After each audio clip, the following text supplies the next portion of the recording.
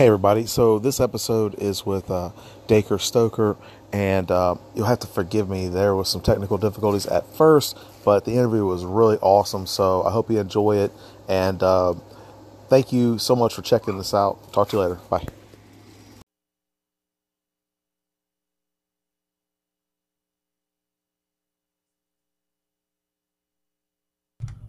Test 1 2. Why is my mic not coming on? It's coming over on Audacity. Yeah, but It's not on our program. Program is the on air.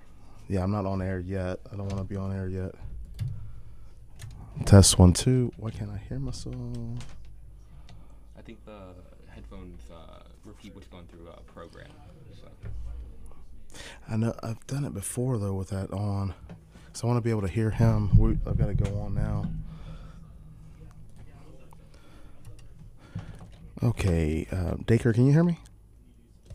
Hold on a second. I'm trying to apologize, everybody. I'm trying to get this recording going. So,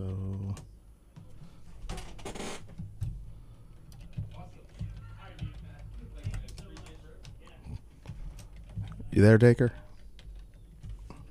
I'm gonna switch the aux cords.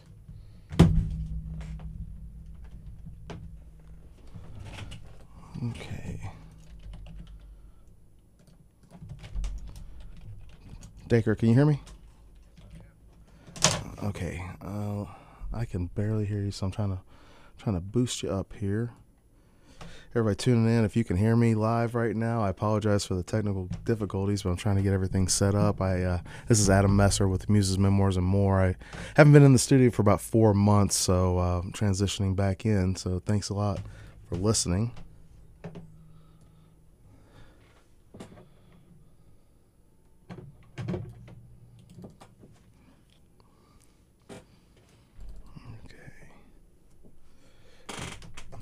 I just can't hear him. That's the only thing.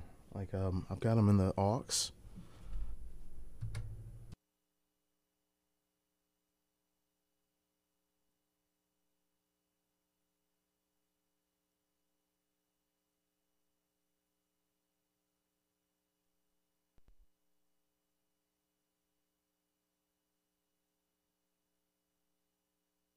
I'm not sure.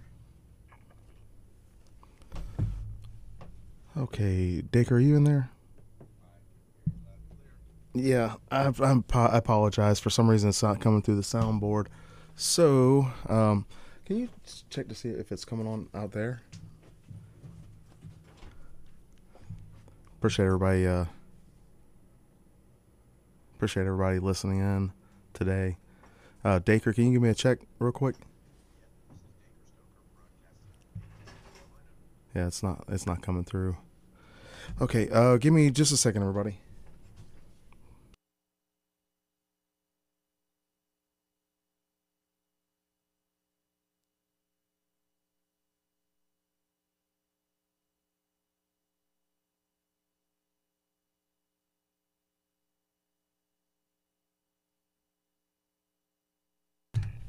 All right, we're gonna try something different. I apologize, everybody.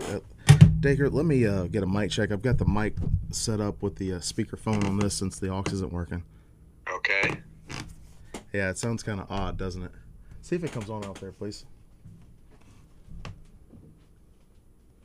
Yeah, I apologize, Dacre. We're just trying to get everything set up. Can you just give me another check real quick? I gotta go. Yeah, sure. This is Dacre Stoker. I am coming to you from Aiken, South Carolina. Okay, all right. So I apologize, everybody. The sound's a little odd because it's coming through my phone and the aux is not working right now, but we're going to bear with it. And today's guest, as I've said his name a couple of times, is Dacre Stoker. He is an author. He's been recently here to Savannah, right? Yeah, at the Savannah Book Festival just recently. Yeah. So I think that was a pretty cool thing. I had a chance to meet you there. I thought it was really neat. And I've been reading your book, Dracul, that you co-authored with J.D. Barker. So I'm enjoying it. I'm really having a good time with it. Are you losing sleep over it? Not yet, but I tell you what, I'm about 100 pages in, and it's really starting to build up. You know, guess the suspense. Ellen is perking my interest a lot. You know, kind of. I'm at the scene now where Bram is a little boy and he's been sick for a while, and all of a sudden she does something that kind of cures him magically. So. Or so we think. Yeah, that's one of the cool things, Adam, about this book is that this has been probably 15 years of my life to do a lot of research to find out as much as I possibly can about my famous great-granduncle Bram Stoker.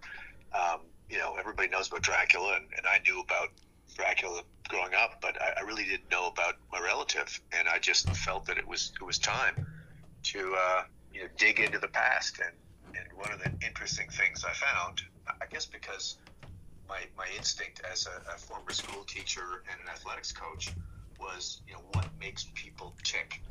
And here you've got this young boy growing up outside Dublin. He was born in 1847, and he had some mysterious illness. And he recovered from that mysterious illness. I mean, he was practically an invalid for the first 7 years of his life to go on to become a champion athlete. And then we'll talk much more about writing of Dracula. But really, the first thing that got me, Adam, was how does a kid go from being an invalid for 7 years, especially in a family of 7 kids where you're probably forgotten at that stage, and then you go on to become a real stud, like the biggest athletic stud of the family. And, of course, in my years, competing between 1977 and 1992, there was steroids going around and human growth hormone, and immediately I thought of all that stuff, but obviously that wasn't going on in those days. So when J.D. Barker and I got together, we sort of mixed up our magic potions in our head and said, like, what if what if Dracula was a warning to the world that vampires are real, and Bram Stoker has proof to indicate that.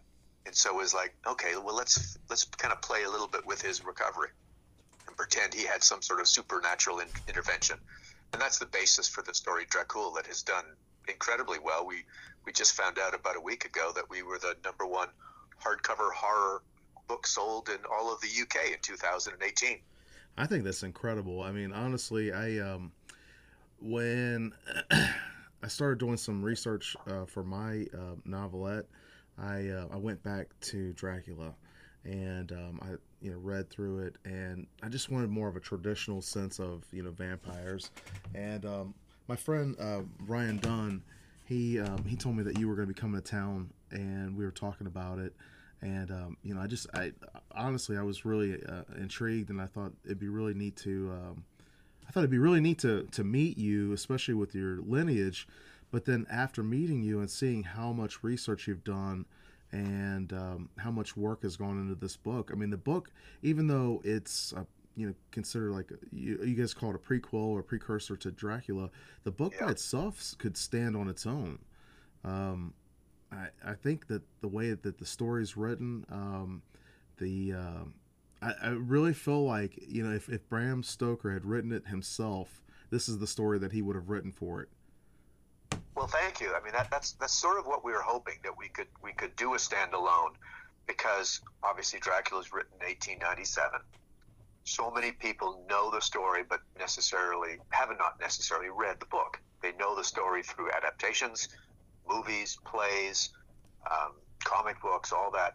So we didn't want to pigeonhole ourselves to be only a prequel to the famous novel Dracula, as opposed to the origin story of Bram Stoker and what was going on in his life. So it's sort of like a biography on steroids, I guess you could say.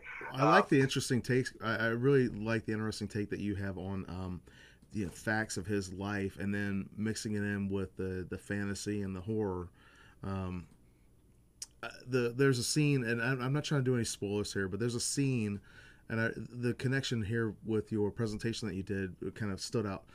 There's a scene where Bram's really ill. His fever is it's pretty much unbreakable, and his uncle, the doctor, comes in and starts bleeding him with leeches, and these leeches are just engorged, and then that's when it goes into another part. But then you were talking about in your presentation that was a common practice that they had, that they would try to cure people Yeah. from different ailments because they thought that there's something wrong with the blood and that the leeches would remove the blood from them. And so I like I like the crossover between fact and fiction. I mean, it's almost as our modern day world. We have Google, we have research right at our fingertips. So there's not a whole lot of mystery left, but there's so many things that are unknown.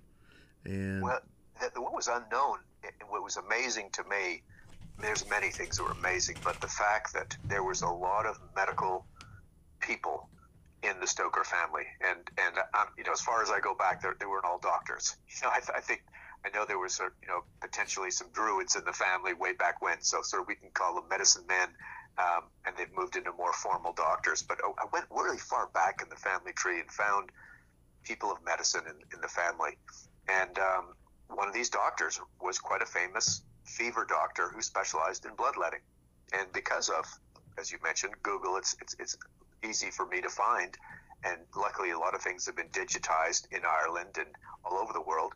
I found an actual treatise by this Dr. Stoker on what the symptoms were that you would do bloodletting for, what the actual procedure was like on children, and it was really horrifying.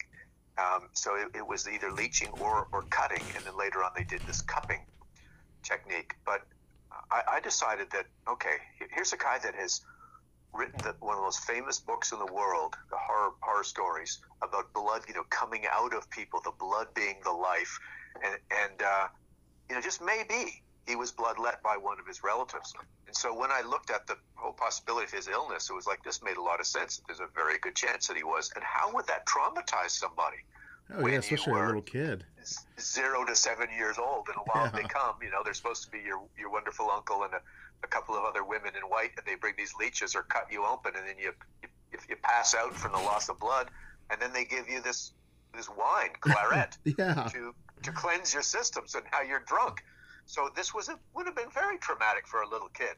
I could imagine that's what's kind of stuck with him. A child being lightheaded and woozy, and then being given wine right after, especially probably not, like in the story, I don't think he ate anything, and so you just have this transition between being bloodlet to you're sick with fever, which is already hitting, messing with your mind, and then you're bloodlet, so your blood is trying to restore itself, and then they give you wine, and yeah, you just, these things are going to sort of cogitate around in your mind. And on top of that, we also found a few stories. One we know absolutely for sure that Bram was told. So if you imagine he's in this state for 7 years, on and off, being bloodlet and being made drunk, and up in this room on the third floor by himself, and he's like living in his own mind.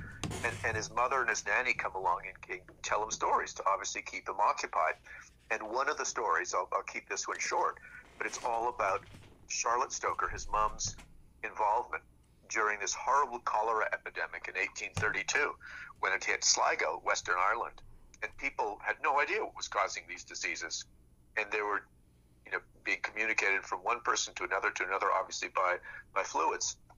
And everyone was dying. The doctors were dying. The medical people were all gone. The religious people who were doing the ceremonies, the funeral, were going.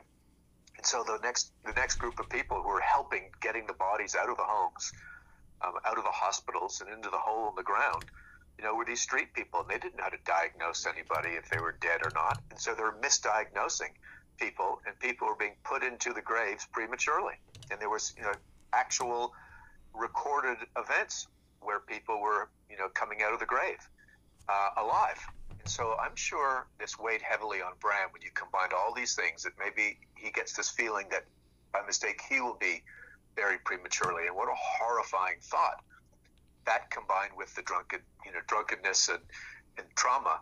And then years later, this whole thing kind of comes full circle when he starts researching real vampires of the 1700s, of these similar type bodies coming out of the grave, seeking the life, continuing to live, and taking the blood from the living. It's all sort of, it makes total sense of how this could happen to somebody. I'm not saying it was, Bram knew all this 100% for sure, but it makes perfect fodder for a guy who's got a very vivid sense of imagination, a very dark sense of imagination, to write this famous book years later. I agree with you. And let's stop for a station break identification real quick. Thank you for listening in today. You're listening to Muses, Memoirs, and More. I'm your host, Adam Messer. I'm back on the air now after a couple months hiatus. Our guest today, our special guest, is Dacre Stoker, who is the co-author of Dracul with J.D. Barker. You're listening to us on WRUULP Savannah, Georgia, 107.5 FM. WRUU.org. We are Savannah Soundings, community radio with global soul. Dacre, can you give me 1 second? I think I might have figured out how. Let me try this. Yep. And can you hear me? I can hear you just fine. Yep. Okay, let me try that. All right, let's see if this comes in now. No. All right. I apologize, everybody. I was just trying to get it to go through the board here. So let's go back to what we were doing. All right. So Dacre, you as an author, I love the idea that I think you did physical education. Is that right? As a teacher? I was a physical education teacher and a science teacher for about 22 years, both in Canada and down in the U.S. as well. So that is a great background for what you were talking about with Bram being sickly, and then later on, because I remember at the presentation you were talking about how Bram had introduced a lot of different modern sciences that were kind of cutting edge at the time. I think you were talking about like mesmerism, photography. There were some other things that he introduced into his book. So you, with your background in research, as a teacher, and especially with science and technology and things like that, how did that help with your as a writer? And honestly, I want to talk more about like Bram Stoker, but really right now I'd like to talk about you as a writer and an author, and how you became interested in writing. Well, I focus so much on, my writing is geared towards Bram, and so I sort of focus on what is it in him that I want to write about. I want to explore, and so my writing starts really with research into his life and what were things that sort of, as we say, ticked the boxes to him. And I found there's a lot of similarities, which is kind of strange. My main job, obviously, for many years was a PE teacher and science teacher and a coach in athletics. And Bram was a civil servant. That wasn't his first love, but that's what he had to do in Dublin Castle. On the side, he was a writer. And I think his passion was writing, his creative side coming out. But he also really loved the theater. And I wouldn't say my love is the theater as much as my love was athletics, and I'm still actually heavily involved in another strange sport called real tennis. But that's a whole other story. But so both of us are sort of multi-dimensional people, and I've always liked the sciences and interested in earth science, and I recognized that Bram was also looking at things in society that were important. And so for your listeners, Adam, I think it's important that we lay the groundwork right now for what was going on at the end of the 1800s, that this was a time of great change in England. Bram had moved from Dublin to London to work for Henry Irving, who was the most famous Shakespearean actor of the time, in the Lyceum Theatre. And it's the first time that an actor was a big enough persona and had enough backers to buy a theater. And Bram came in as his manager. Bram's background at Trinity University was mathematics. He was a very organized type person, having been a civil servant. And so the two of them created this incredible symbiotic relationship to make a theater successful. And up until this point, theaters were not all that successful. Going to the plays were sort of not much higher in society than sort of going to carnivals. But Bram Stoker and Irving wanted to change that. Excuse me. And so they set off to do this. And what Bram did was made sure everything was done much more efficient. The set designings were more realistic. The costumes were realistic. The dialects that the actors used were more realistic. They were much more professional. And what Bram did was understand sort of what pushed the buttons of the viewers of London, so they would put on plays that would attract the rich and the famous, the creme de la creme. And so Irving and Stoker would adapt, famous plays around the world, but put their twist on it. And this is kind of what Bram did in Dracula. So cutting to the chase here, and what you're talking about, science and so on, this is what caught my eye, having been a science teacher, is that Bram utilized the most cutting-edge sciences of the time, and rather than come out and say, "Oh, these are important," in a newspaper article or in any other way, shape, or form that could get him in trouble if he was a little bit risque, he simply slid them into Dracula. And I'll list off a couple that he did. One was the whole science of physiognomy, also known as phrenology, which is the appearance of somebody's facial features would tell you about their character. He shared that same interest with Walt Whitman and Winston Churchill, for two people in particular, two of his friends. But that's how he described people in Dracula. He also introduced a recent science called mesmerism. A guy by the name of Franz Mesmer in the late 1700s introduced it, but a guy called Jean-Martin Charcot in the late 1800s was perfecting it. And so this is ESP. And so this is the whole concept of Mina having the blood exchange from Dracula and being able to read his mind, and vice versa. There was also the use of a wax cylinder in the phonograph that Dr. Seward was recording his notes. There was a typewriter being used by Mina, which was very modern.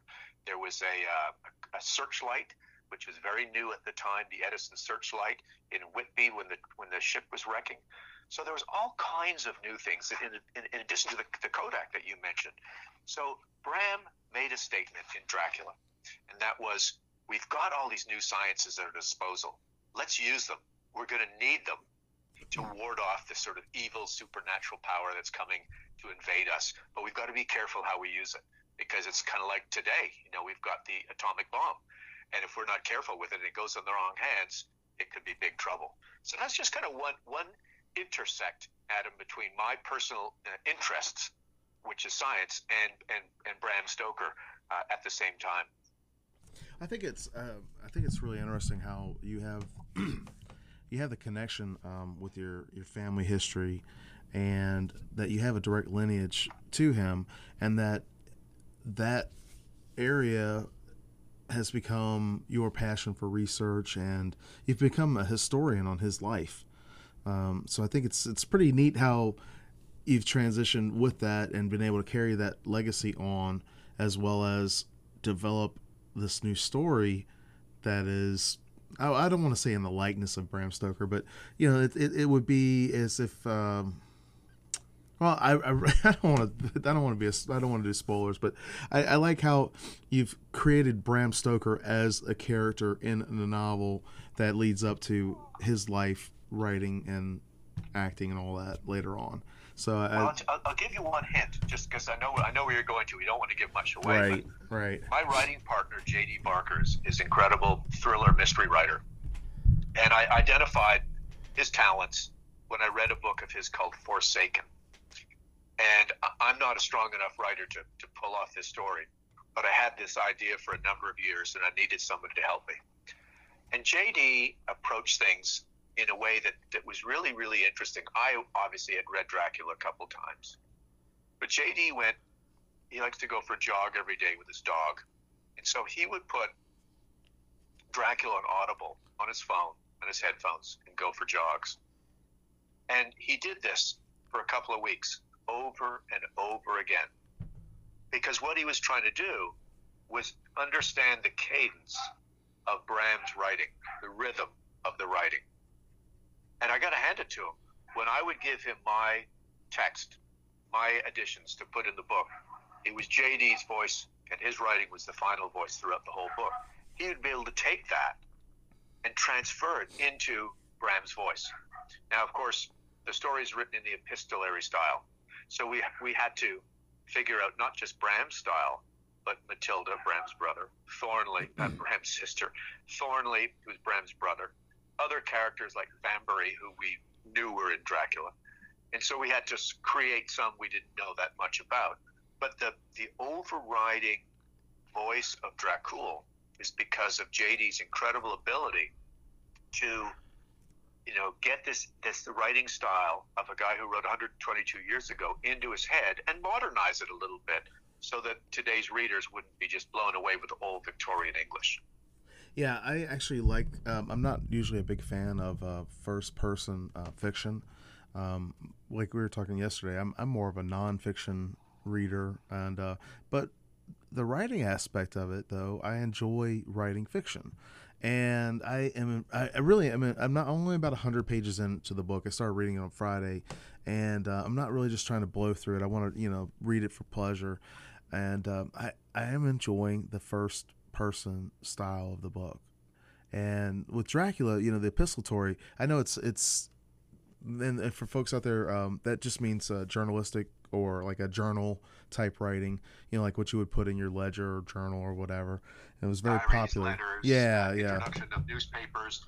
So what it does is it is different points of view. So the reader is challenged to figure out, who you're reading right now. Yeah. And it's not all sort of linear in sequence as to the way the plot's unfolding. It sort of happens in a disjointed manner.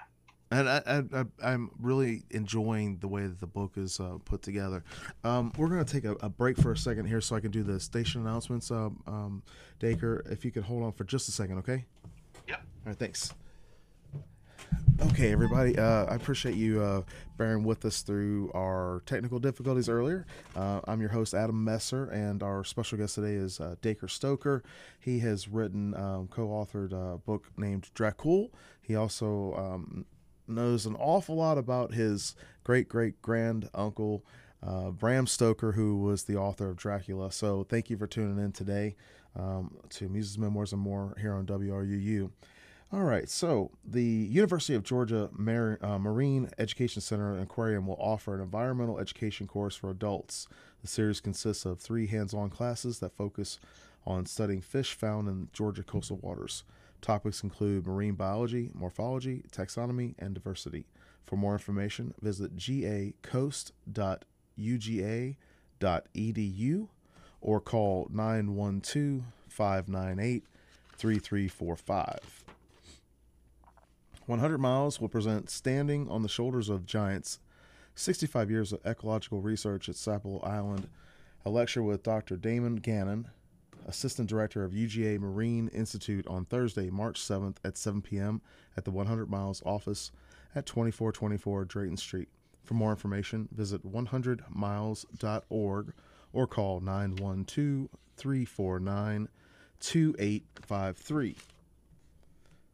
The Unitarian Universalist Church of Savannah will present the next concert in its Sounds and Spirits concert series. 3 Divas Redo will feature sopranos Rebecca Flaherty and Jillian Paskey-Durant and contralto Jacqueline Hamilton on Sunday, March 10th at 4 p.m. at the Church on Troop Square in Savannah. For more information, visit uusavannah.org.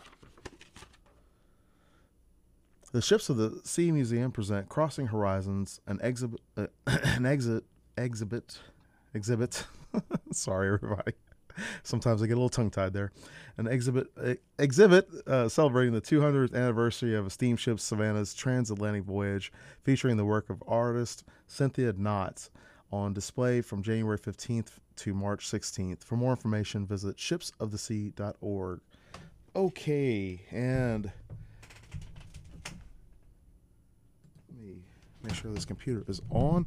All right, we are back, everybody. You are listening to WRUU LP Savannah, Georgia, 107.5 FM, WRUU.org. We are Savannah Soundings Community Radio with Global Soul. And if you're just now tuning in, we've got about another half an hour of our segment with our special guest. His name is Dacre Stoker. He is an author, teacher, athlete. There's a lot of things about him. And he's also a descendant of Bram Stoker, who wrote Dracula. So, Dacre, I appreciate you being on the show with me today. And recently you were here in Savannah for the Savannah Book Festival, right? That's right. It was a wonderful festival. I've heard about it, but I've never made the trek down from Aiken, where I've been living for the past 30 years. But this time I did, I guess, because I've got some interesting stories to tell, and it was really fun to be able to tell it to you, Adam, and many other people that showed up as well. Yeah, you had a great turnout. I feel, and then afterwards with the book signing, it was a pretty decent line there to visit with you. I agree. I mean, I was pleasantly surprised that it took about 50 minutes to get through everybody that wanted to have a copy of Dracul. So that was awful nice. Yeah, we were some of the last ones in line, and I had a really good time talking with folks while we were waiting. And I think one of the things that I like the most about the book, the presentation of the book is really nice. The jacket is really nice, and then on the spine, I believe it was artwork from, is it Matilda's artwork or? Oh yeah, that was really cool. During my research, obviously I found a lot of things about a lot of members of the family, but because the internet and people have digitized, luckily, there's an English illustrated magazine that Bram wrote for, but we found that his sister Matilda, actually, who is a quite accomplished artist, she actually drew designs for. And one of them in particular caught my eye, and without giving away spoilers to your listeners, it was a very intricate, it looks at first sort of like the Celtic knot, but what it really was, Adam, was snakes all tangled up. Mm-hmm. And I approached our publisher, the imprint Putnam of Penguin Random House. I said, "Is there any way to incorporate this in our book, either in the frontispiece or something?" He said, "Oh, better yet, this would make a very cool spine." And so what they've done is put this really cool Matilda Stoker design on the spine, which I don't know if this has ever been done before, when you've got a real character who, I say real, a real person in a fictional story, some of her own artwork on the spine of the book. And in the book, she is also an artist herself. So there's a lot of cool connections for the reader to kind of really soak up some of the authenticity of the reality of the story. And we kind of love the feeling at the end when people finish reading the story and then they read the author's note and they realize how much JD and I actually reveal are actually true. And this design obviously is one of them, and the mystery that goes with it. And I think that was one of the intriguing appeals for me as a reader, because, like I said, Brian Dunn told me that you were coming into town, and I thought it would be really interesting to meet you as well because of what I'm writing with my Savannah Vampire novel series, and the fact it was just, you ever have one of those coincidences that just feel like everything's lining up the way it should be. And it's right. It was meant to be. And I meant to tell you, and I can't remember, I think I did, that Bram Stoker actually went to Savannah in 1896 with Henry Irving. They performed at the Savannah Theater. Of course, it came to America 8 times during the time Bram worked for Irving, between 1897 and 1904. So this was a big deal for this London theatrical company to come over to America and travel all over the place and make a lot of money performing. And what was also interesting is that during the 7-year period, that from Bram's research notes, we know that Bram was writing Dracula between 1890 and 1897 when it was published. So he was actually in your city during the time when he was writing his novel. Now, you know a lot about the paranormal and ghosts, and Ryan certainly took me on a wonderful ghost tour of Savannah. I'm not sure, Adam, if you know of any vampires in your town, but maybe, who knows, maybe Bram got inspired by some stuff that you know that I don't know yet. Well, that was the whole thing about starting the Savannah Vampire novel series for me, was that there is not a lot of lore about vampires in Savannah. And I thought, well, I would love to have, honestly, I wanted it to be like a traditional, feeling with Dracula. And that was, I didn't know until your presentation that Bram Stoker had actually been here in Savannah. And then being able to meet you here in Savannah with the book festival, and, Dracul just having come out, recently, and it was just a really interesting thing that kind of inspired me as an author as well.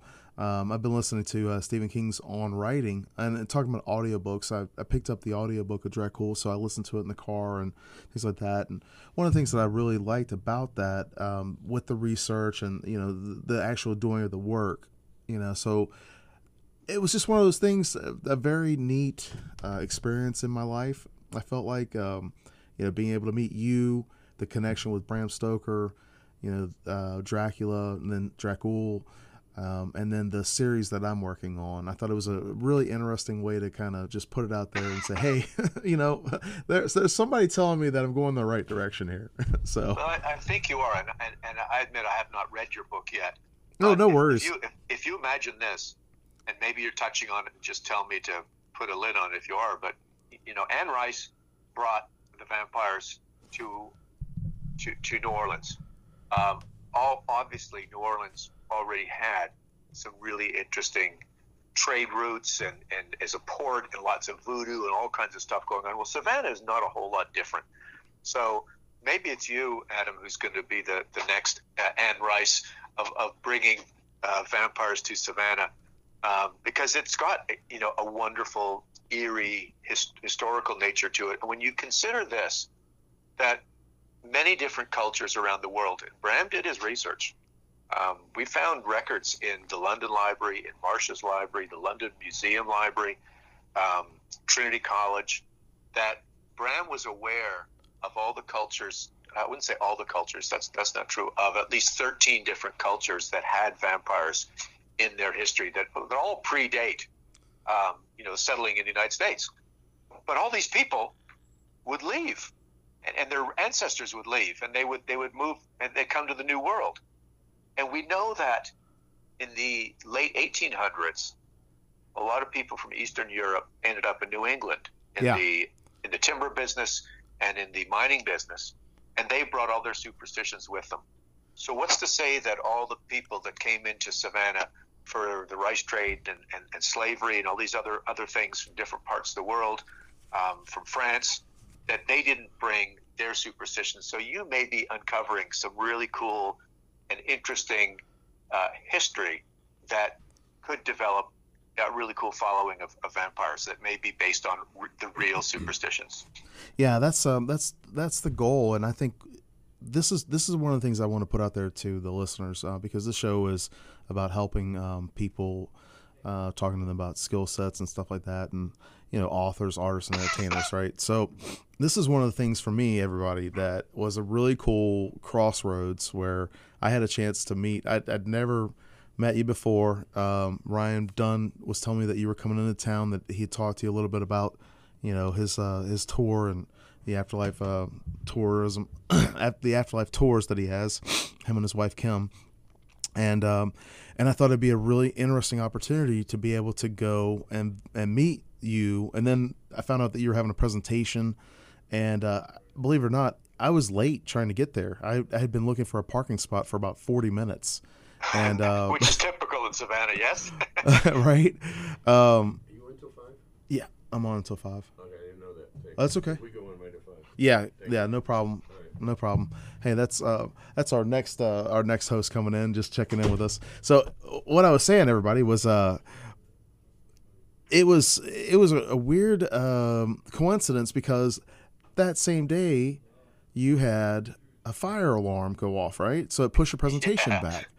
And I got there like right before the guy that introduced you went on.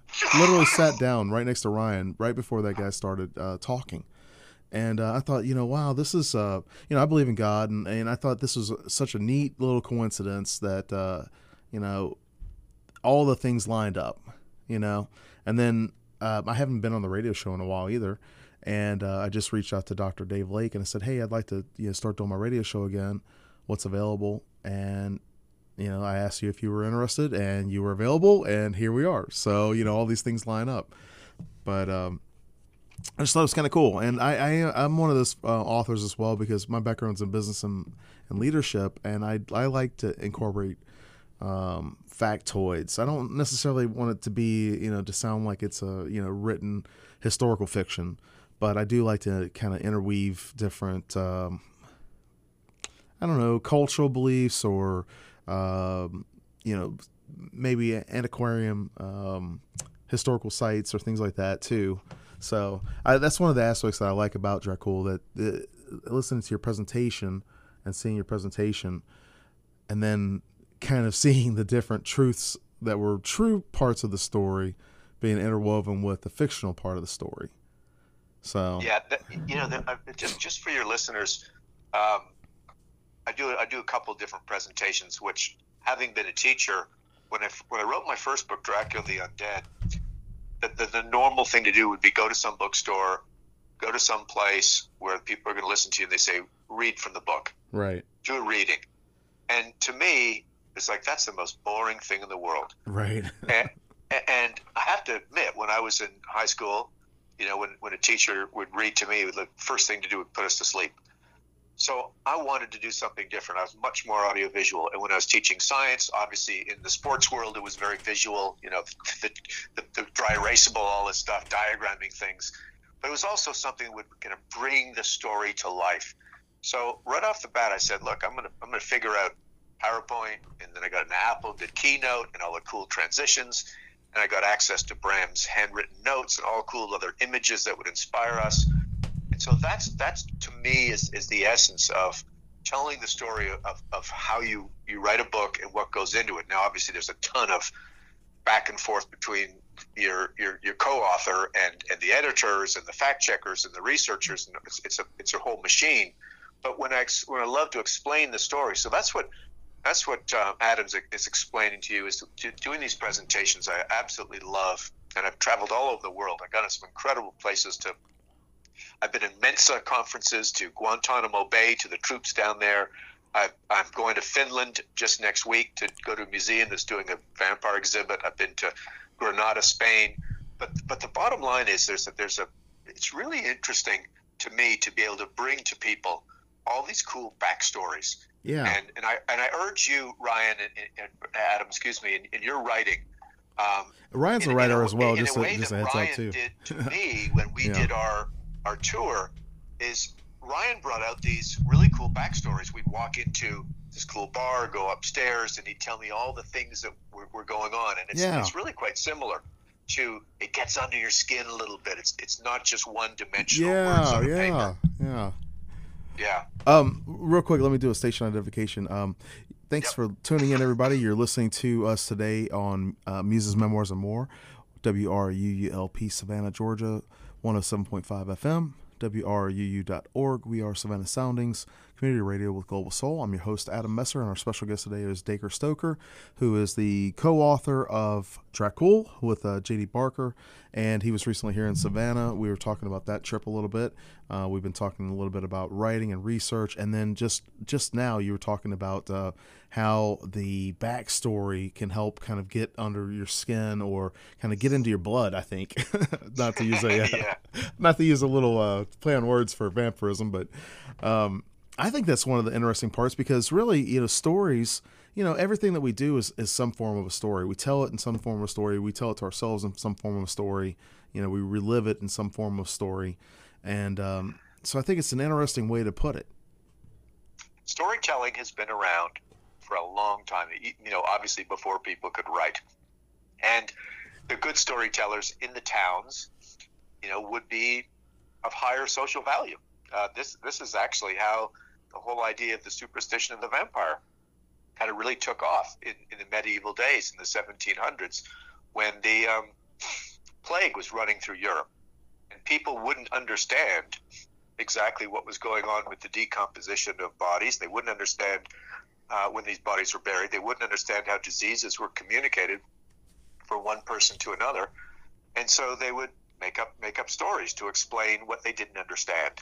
And the easiest thing to do was when a family would be stricken with some disease, and the first one would be, obviously, let's say the mother or the father would be the first to die, and they bury the poor soul. And then one or two other members of the family would get the illness. Well, the stories would go around that the family's not mourning properly for the deceased mother, or there was something wrong with what she did in her life, and so this mother is coming back and taking the life out of the living. they wouldn't understand that it was just the disease that was passed on. Right. So they'd go to the grave, and they'd open up the grave, and they'd see this rather bloated, partially decomposed body that made no sense to them. And strangely enough, it would be bloated with sort of gases. It would look like it had a big meal of something, because its stomach was distended. And around the shroud, around the face, there'd be these sort of red droplets, which would obviously be, which is kind of disgusting, but some of the biological decomposition process, and the juices would come out. And it would look like it had blood around its mouth. And so they would draw a logical conclusion. This thing was coming out of the ground and taking the life out of the living members of the family, making them ill. So they would stake this thing in the heart to keep it in the ground. And occasionally, apparently stories tell us, that those gases would then go through the vocal cords and make this audible gasp, which would then make them believe they were right, that this creature was actually, dead alive. or undead. Yeah, undead. Yeah. And so these, just imagine, school kids in the back of a bus embellishing the story. Oh yeah, that happened to my grandfather. Oh yeah, I saw it myself. That same thing happens in these villages. And so this is how, as you and I were just saying, stories take on a life of their own, and they get better and better as they're embellished. And of course, if somebody has a little bit of plum brandy, as they would in parts of Transylvania, the stories really get good. Right. We have about 10 minutes left, Dacre. I know that you were saying that you're going on tour and that you've been out there talking about the book. One of the things that you mentioned earlier was the journal, and if I remember correctly, you actually discovered the journal. Yeah, that was a really kind of bizarre, because of all the, let's call them seminal documents around the world, I really don't deserve any credit for discovering any. Other people had found them. There's the notes in the Rosenbach Museum, and I urge your listeners to make that pilgrimage there sometime. It's in Philadelphia, or you can actually buy the facsimile edition of them. The typescript of Dracula, you can't go and see, because it's quite protected by Paul Allen's estate, but occasionally they allow people who are doing serious research to look at it. And then there is this lost journal that one of Bram's great-grandsons actually had in a box in his attic in the Isle of Wight. And when I saw it, when I was over there doing research for Dracula the Undead, he said, "Yeah, we've got this journal of Bram's, but I've never been able to read it. The handwriting is so terrible." I about jumped out of my skin. Adam, I had this moment like the holy grail of Bram. Very, very little has ever been found up to that point about Bram Stoker writing anything himself about himself. Okay. Many things have been written about Bram, 4 or 5 biographies, but no autobiography, and very few statements that he's ever made other than the Jane Stoddard interview that Bram gave about Dracula. So this was unbelievable. 179 pages of Bram's own thoughts. And it wasn't a diary like got to go to the grocery store today or dentist appointment. It was just random thoughts and observations that he wrote over an 11-year period while he was living in Dublin, while he was a university student, while he was working as a civil servant, while he was an athlete. So he'd recovered from his whatever his mysterious ailment was.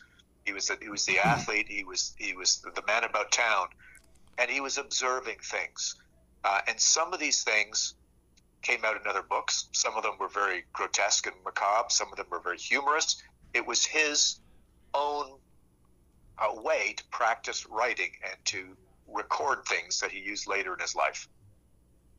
I think that was really interesting. I was checking out your Amazon page, and is that facsimile copy available, or like did you translate it? Because I saw something that said the diary or the journal of Bram Stoker. So I'm just trying to clarify. Well, there's 2 things. There's the notes for Dracula, okay, which are his 125 pages of Dracula notes, but that is available. I think you can get the soft cover on Amazon, but I know I've seen copies on eBay, and actually I just wrote an introduction for the authors Miller and Bissang to actually do a 3rd edition of it. So there's another one coming soon. Okay. But the Bram Stoker's Lost Journal, I believe there's some copies still available on Amazon. I know that the publisher that I had published this work, I had to get it done in England because of the copyright laws protect works by posthumous writers. Bram died obviously in 1912, and it protects his work for 25 years if it's published in the Great Britain. And unfortunately, the division of that imprint went out of business.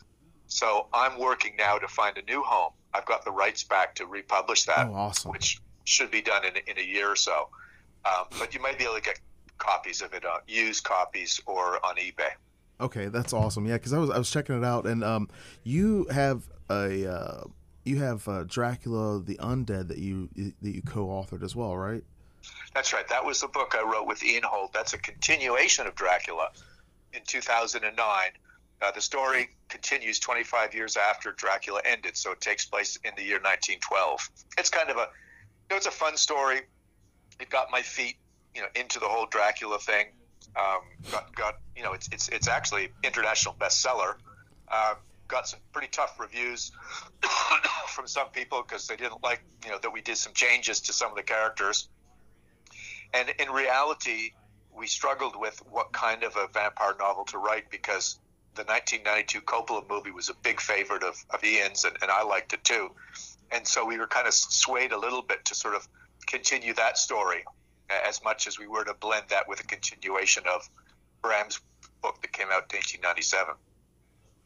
I think the entire, not necessarily process, but the entire timeline that you've been working on this for well over 15 years, right? Yes. I think that is just incredible, and it's just just out there, everybody listening.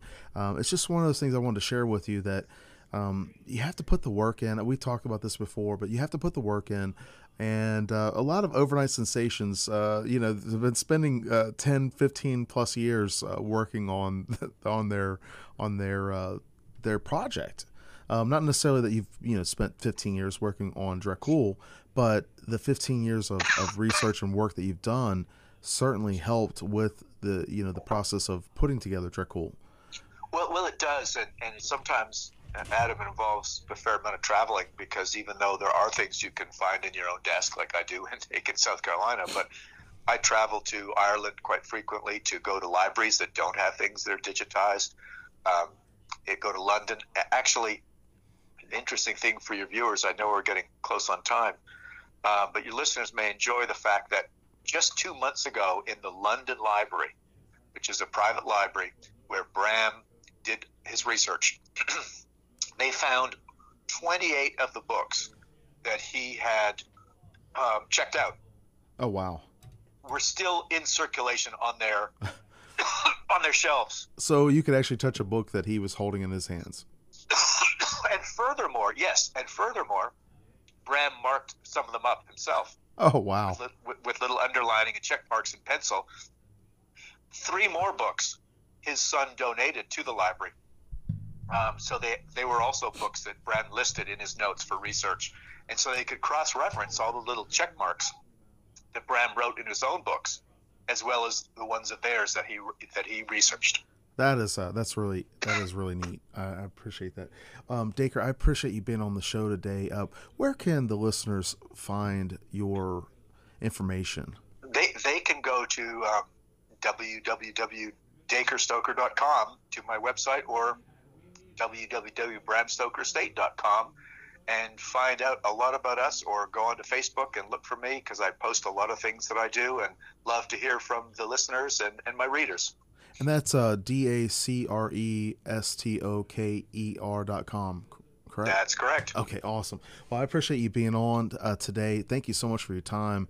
And I'm looking forward to finishing the novel, and then also, I think what I'm going to do is I'm going to pick up the other copies of your other books and just kind of put it all together. But it's been a great resource for me as well with my writing, and just to talk to another author who's been spending a lot of time.